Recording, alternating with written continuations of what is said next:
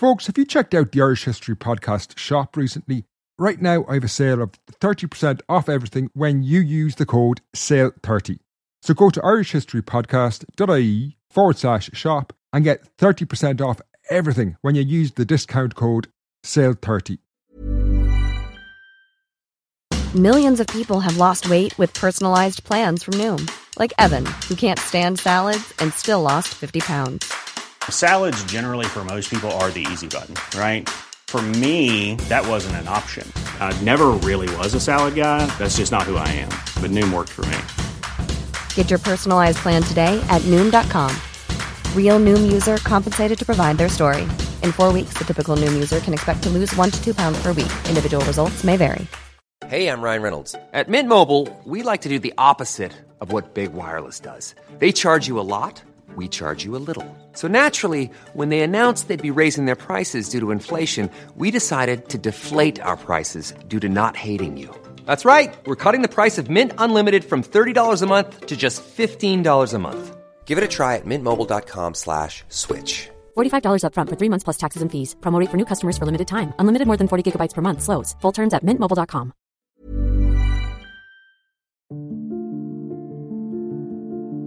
Hello and welcome to the Irish History Podcast. My name is Finn Dwyer and this is From Cork to Bermuda and Back, an Irish woman's life in the British Army. Through the 18th and 19th century, large numbers of Irish men served in the British Army. However, there was also lots of Irish women whose lives were interwoven with the military.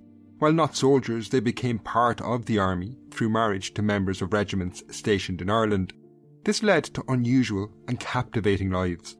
In this episode, I interview historian Dr. Aoife Bhreathnach about a Cork woman called Bridget Kent, who married a British Army soldier. Aoife gives us great insights into the life of Bridget, who was born in Fermoy in 1859, but after her marriage to a soldier, her life changed dramatically.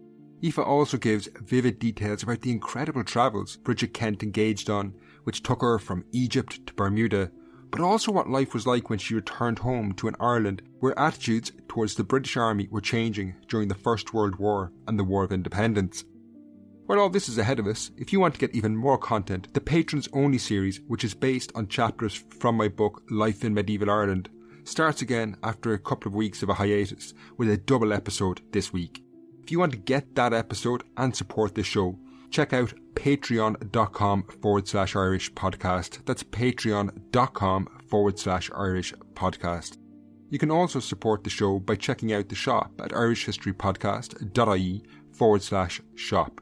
That's irishhistorypodcast.ie/shop. I'm adding new items there every week, so don't forget to check back in and see what's new.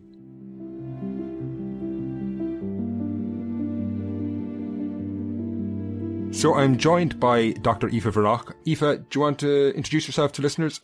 So I've been working on garrison towns for about 10 years, and that's my main research interest. And I've also started a podcast recently where I've been talking about banned books, and I read the dirty books in order to find out just how dirty they are. So every week I put on my censor spectacles and try and figure out what are the rude bits in all of the books that you've heard about. Some of them are famous, some of them are not. And I'm a historian of 20th century Ireland mostly. I'm very interested in cultural and social issues. And that's why I like to concentrate either on spatial town stuff, like garrison towns, because I like to know how the streets work.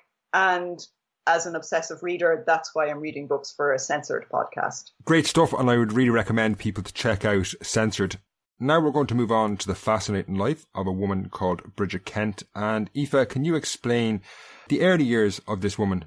Bridget Kent is the daughter of a publican, and she grows up over the pub in Abbey Street in Fermoy Town. And Abbey Street is on the south side of Fermoy Town, which is kind of considered like the Catholic side of the town, because it has the Catholic Church and all of the Catholic schools and religious foundations. Whereas the north side is dominated by two huge barracks, and a number of the Protestant churches are on that side as well. So she grows up on what's considered the Catholic regular town side, but her town is very much dominated by the two barracks. And as the daughter of a publican, she would have been very familiar with soldiers and officers coming into the pub to drink. There is a huge amount of drinking culture associated with military masculinity. And you've touched on it there, but Fermoy, I'll just say to listeners, it's in County Cork, but Fermoy is what's often referred to in Ireland as garrison towns. There's lots of them where I'm recording in Kilkenny. Certainly became a garrison town. Can you just explain a bit maybe about what was it like to grow up in a garrison town? How did these towns differ from other Irish towns that wouldn't have had big British Army garrisons? Well, the funny thing is geographers don't think of Fermoy as a garrison town because it wasn't founded by the military. It's a religious foundation originally, but that's very many centuries ago. So a garrison town, they really start to come to the fore from the 17th century. The very first barracks are built in 1698 and 1700. So that's Cork, Limerick and Dublin and Athlone. But then at the end of the 18th century, the British Army transforms into this barracked system. So instead of soldiers living with people in a billeting system where you just live in a house as a soldier among the civilians, barracks are built to bring them all into the one place, put them behind walls and put them in big dormitories. So a barrack is a very particular sort of structure. And so in Ireland from the late 18th century, there are lots of these barracks built. And these enormous structures, they can contain up to 1,000, 2,000 men. And then you've got horses and you've got all the trades that go with it. So they really transform the economy of an area. First of all, they demand a huge amount of fodder for the horses and food for the men and drink for the men also, alcohol among them. And then the men are spending what little money they have in the town. And so every day they walk out dressed in uniform through the town. And so you have to imagine a city or a townscape that we can't imagine now, where you would be passing men in uniform all day regularly. Because at that time they don't have civilian clothes. They're not allowed to wear civilian clothing until the 20th century when they're off duty. So all throughout this time period, the only clothes a soldier owns are his uniform. So he's always representing himself as a soldier. And the economy and the social life really is transformed around their interests. They join clubs, they establish clubs, the officers hunt. The demand for horses, in particular in a county like Cork, drives the horse industry. And around Fermoy, it's quite well known now for its horse industry.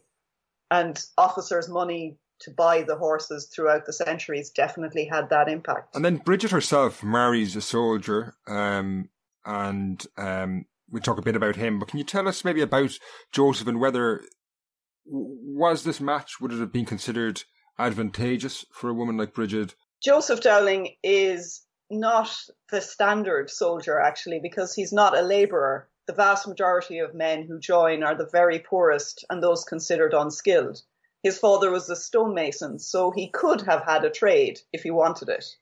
But of course, not everyone wants to do the same job their father did. So maybe growing up in Kildare, surrounded as he was by soldiers from the Curragh, he thought it looked like a good option.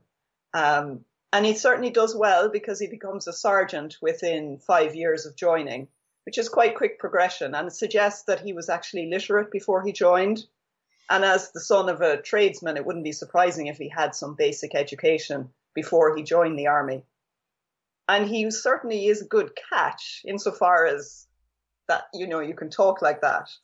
A sergeant has better pay and better conditions than an ordinary enlisted soldier. And for Bridget, some soldiers, actually privates who wrote their autobiographies. A Scottish soldier called John Pindar wrote an autobiography about his time in Fermoy. And he said that, Fermoy was full of lovely ladies and, that they were always given the red coats, the glad eye. But then he says, in every garrison town, women are really interested in sergeants and NCOs. They're not very interested in the ordinary soldier, no matter how beautiful he may be. He obviously thinks he's hot. And so he's like, well, the women are, they're interested in soldiers, but they're interested in soldiers with status, with good prospects, and with good incomes. And as a soldier's wife, if you marry an NCO, you're marrying on the strength with the permission of the commanding officer, which means that you have much better conditions as a wife. You know, you get rations, you can get a place to live in the barrack. It's a much better option. So if Bridget is to choose to marry a soldier, she makes the right choice in choosing a sergeant over a private. And then after her marriage, I suppose she's become the wife of a soldier. What does that entail, initially at least, for Bridget? I assume her life is going to change and that she leaves her family home, she moves in. But does she live in the barracks, or how does that work? We don't know for sure. She did live in the barracks in Fermoy, for example. She may not have. She may have elected to stay in her family home for the few years that they were there before they move on with the regiment. Soldiers who were married with leave could live outside the barracks. They got permission often to live outside with their wives and children. And it really varied from regiment to regiment and also from the barracks themselves, whether they were set up for accommodation or not. For example, in the Curragh, almost everyone who's married lives within the camp. But in Cork City, about 40% of those who are married live outside the barrack walls. So we're not really sure whether she chose to live outside or not. It was really, I suppose, dependent on whether the conditions in the barracks were good, whether they had dedicated married quarters. A lot of barracks have lovely purpose-built married quarters by about the 1880s, but the older ones don't. So in an old barracks, a married couple are living in a dormitory. So there would be 6 beds, for example, in a dormitory, and the married couple have one, and all they have is a curtain around them for privacy. So that wouldn't be unusual for a lot of married women. But a sergeant and an NCO might have better quarters, so living within the barracks might only mean sharing with 2 other people. So it might be acceptable. We don't really know for sure if she moved in straight away. And through her marriage to Joseph, Bridget, I suppose, gets to live what's quite an unusual life at the time, in that she gets to see the world when the regiment goes overseas. So can you maybe talk us through a little bit about where she goes initially, I suppose, anyway? Initially, she heads straight to England and they go to Chatham, and another child is born there. We can track her progress across the globe through her births, actually, because in the census records, you had to write down where your children were born. And her census record is amazing because it says she has 9 children, 9 of them survived. And she wrote down Egypt, Malta, Bermuda, Nova Scotia, Chatham. I mean, it's extraordinary to see the list. So you can track her around the world and also follow the regiment itself, the Royal Irish Rifles. So as she moves around, she gives birth in a number of these places. And it's really an achievement that she travels so extensively, probably while pregnant some of the time, and manages to have all of these children successfully. The fact that she ends up giving birth to 2 children in Bermuda who survive early infancy in Bermuda is something else. The conditions were often poor in barracks there, and also the climate and the tropical diseases that she would have been exposed to. Although by this point at the late 19th century, things are better within the army and the mortality rates aren't quite as catastrophic as they were in the 18th. It's still a dangerous business having babies anywhere, not to mind in a tropical climate when you're not actually from it. So she has a really cosmopolitan life when you look at where she travels to. And she's able to travel like that because she's an official army wife and she's on the strength. So her travel is paid for. If she had married someone without permission, she wouldn't have been able to travel like that and would have been left behind. So her journey reflects her role within the army she's part of the army.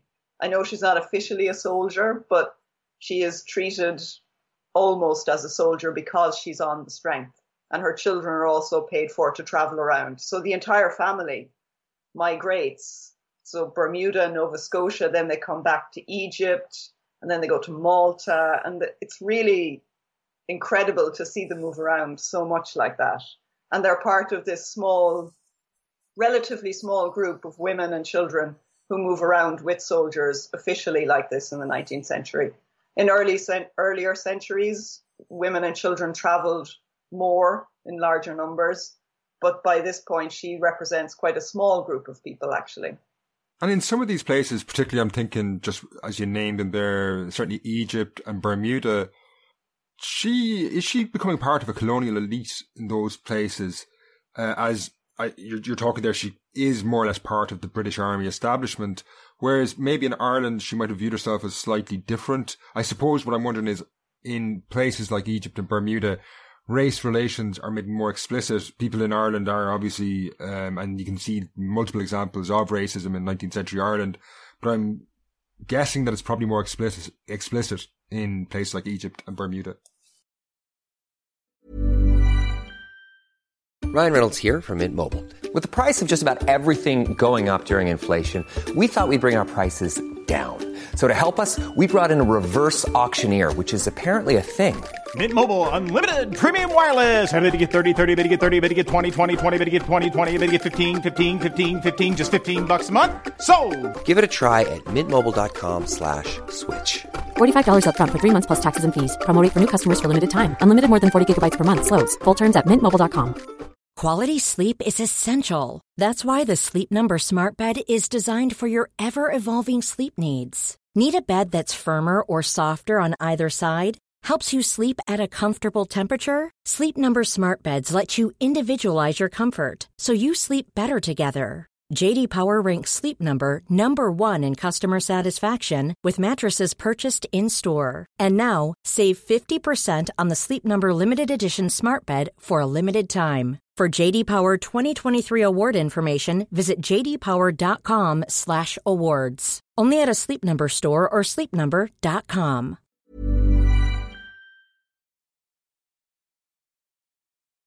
Of course, she's white, and she's part of the white colonial force that maintains its control over these areas.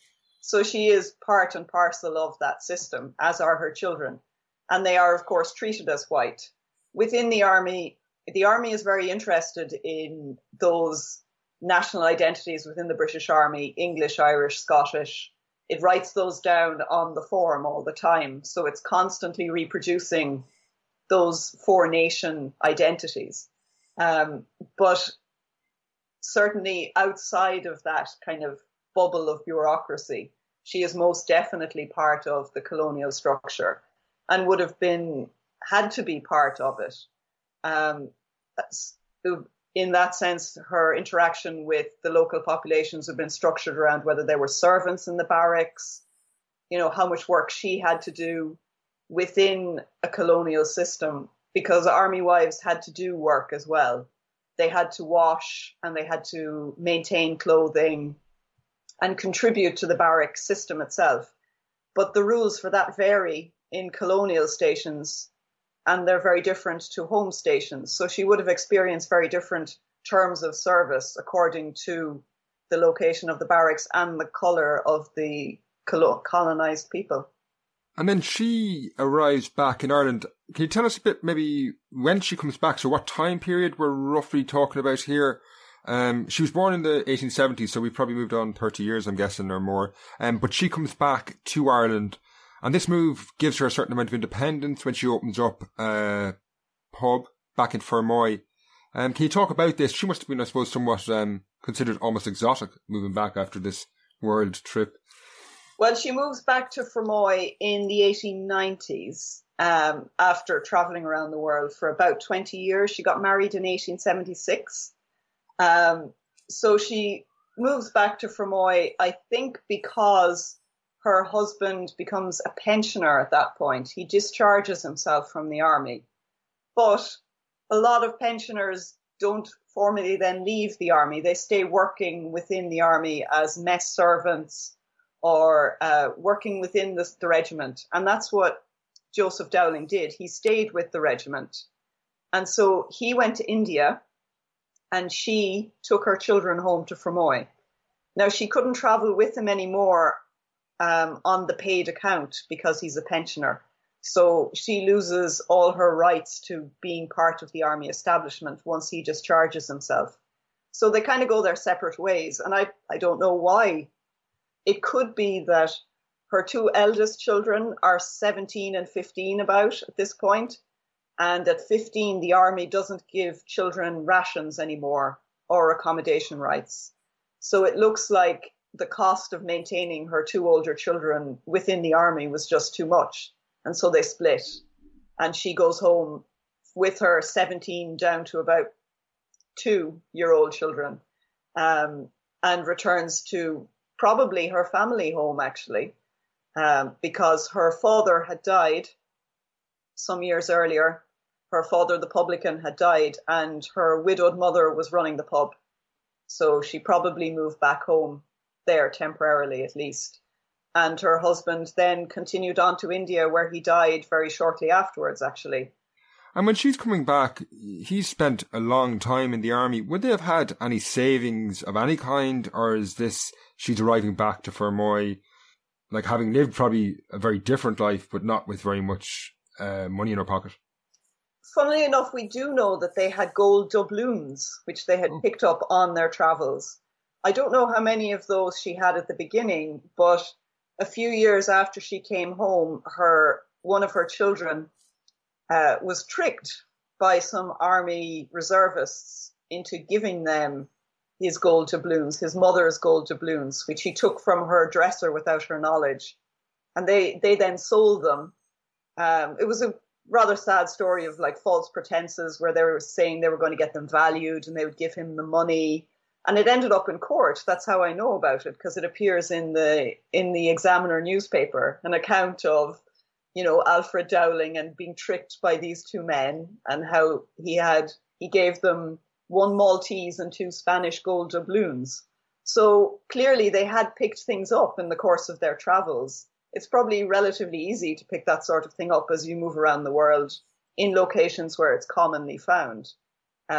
So I suspect she did have a little nest egg when she came home. It certainly sounds like it. She may have converted some of that to cash, because she then takes out a license on a public house near the old barracks. So rather than operate her mother's public house in Abbey Street, she then starts her own business. So I think she must have had something to get started with.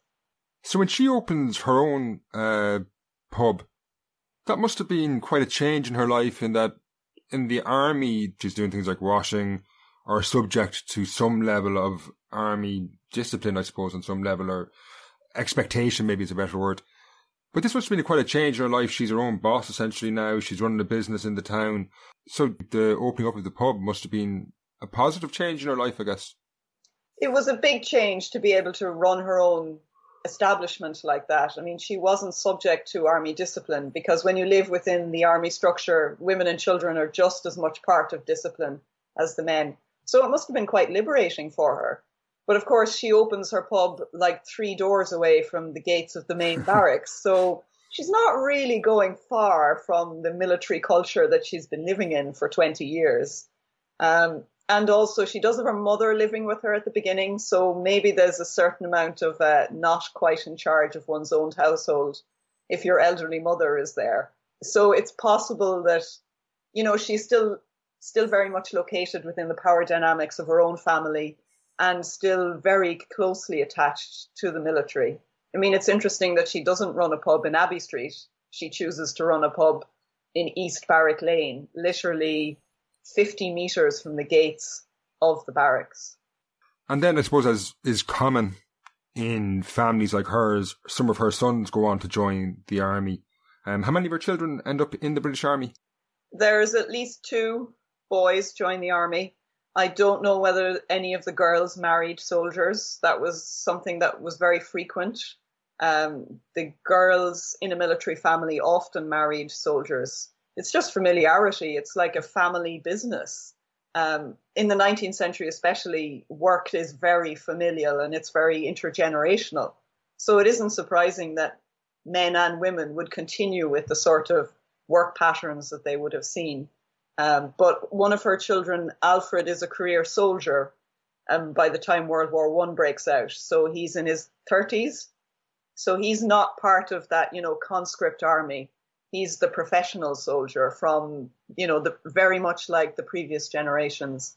And so he goes to war as a professional soldier, but is very quickly captured and spends the whole war in a prisoner of war camp.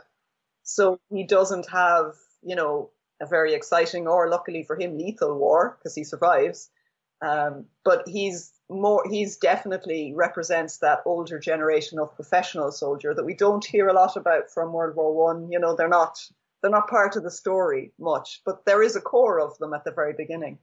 And back in Ireland, this is obviously a time as well, say particularly in the later years of the war, 1916, but then particularly 1917, 1918, around the conscription crisis, where attitudes to the British Army, I think, are definitely starting to harden and change. And certainly by 1919, you've a very different view of people in the army, even though obviously huge numbers of people throughout the 19th century had served. I suppose it's a more controversial career choice, for want of a better term, in Ireland in the early 20th century. Does this affect Bridget herself? Would she have been viewed differently in the town? Would she have been viewed as maybe on the other side of a barrier that's emerging in the early 20th century?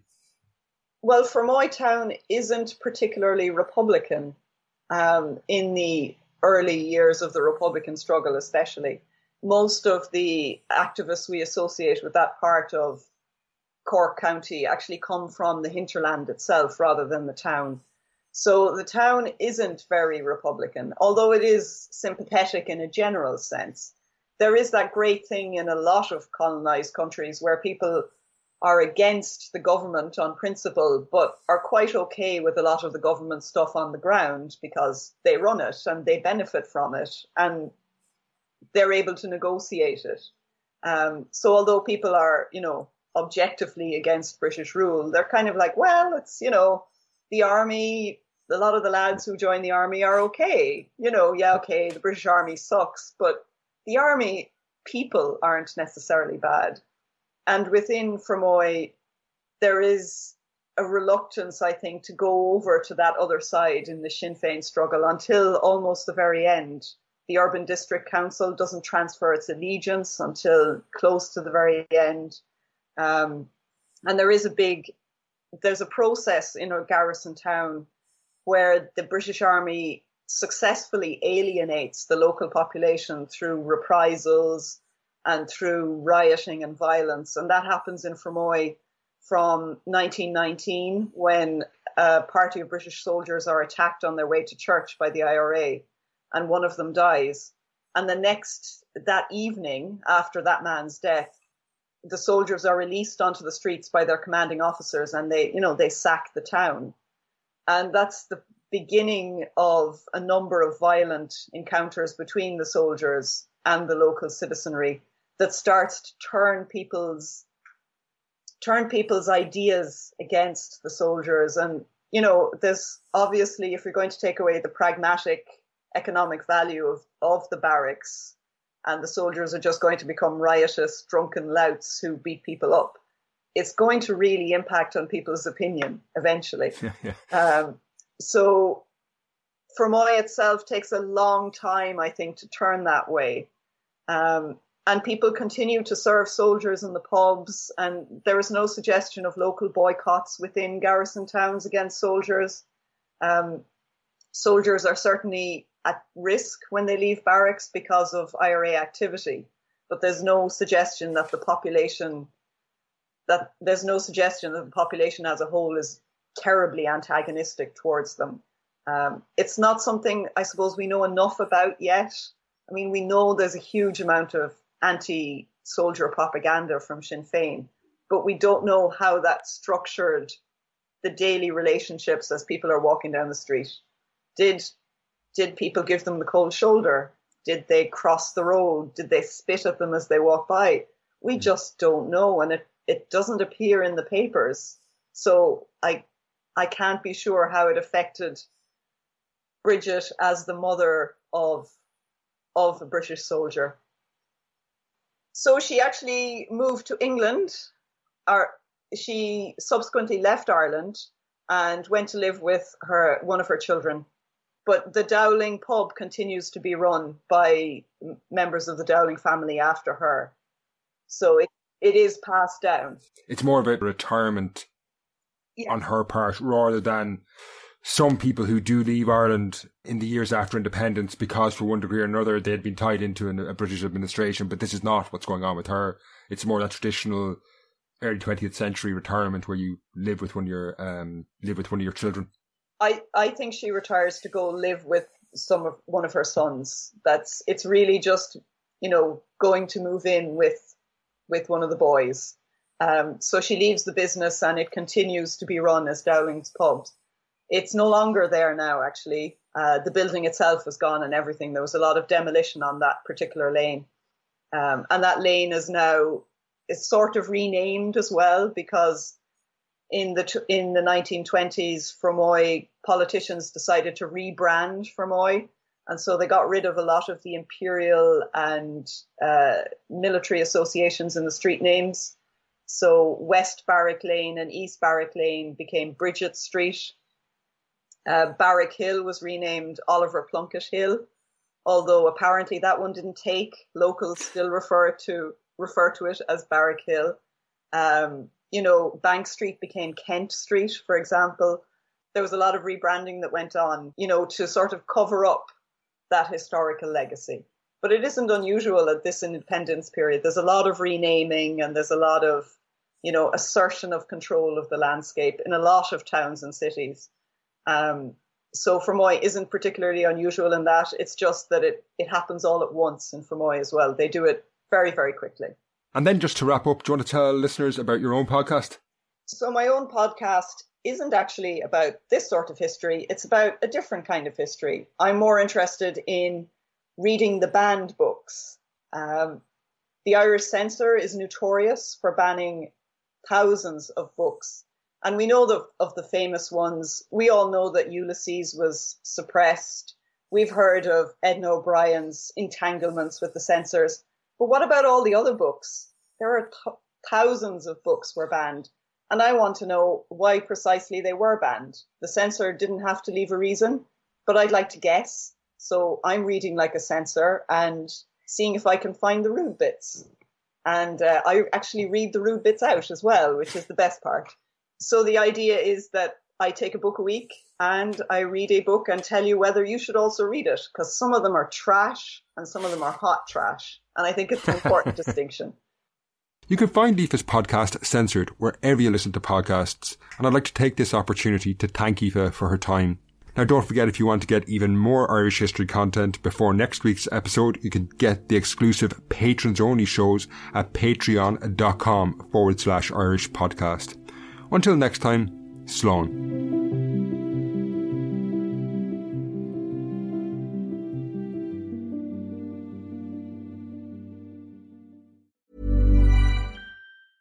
Mom deserves the best, and there's no better place to shop for Mother's Day than Whole Foods Market. They're your destination for unbeatable savings, from premium gifts to show-stopping flowers and irresistible desserts. Start by saving 33% with Prime on all body care and candles. Then get a 15-stem bunch of tulips for just $9.99 each with Prime. Round out Mom's menu with festive rosé, irresistible berry chantilly cake, and more special treats. Come celebrate Mother's Day at Whole Foods Market.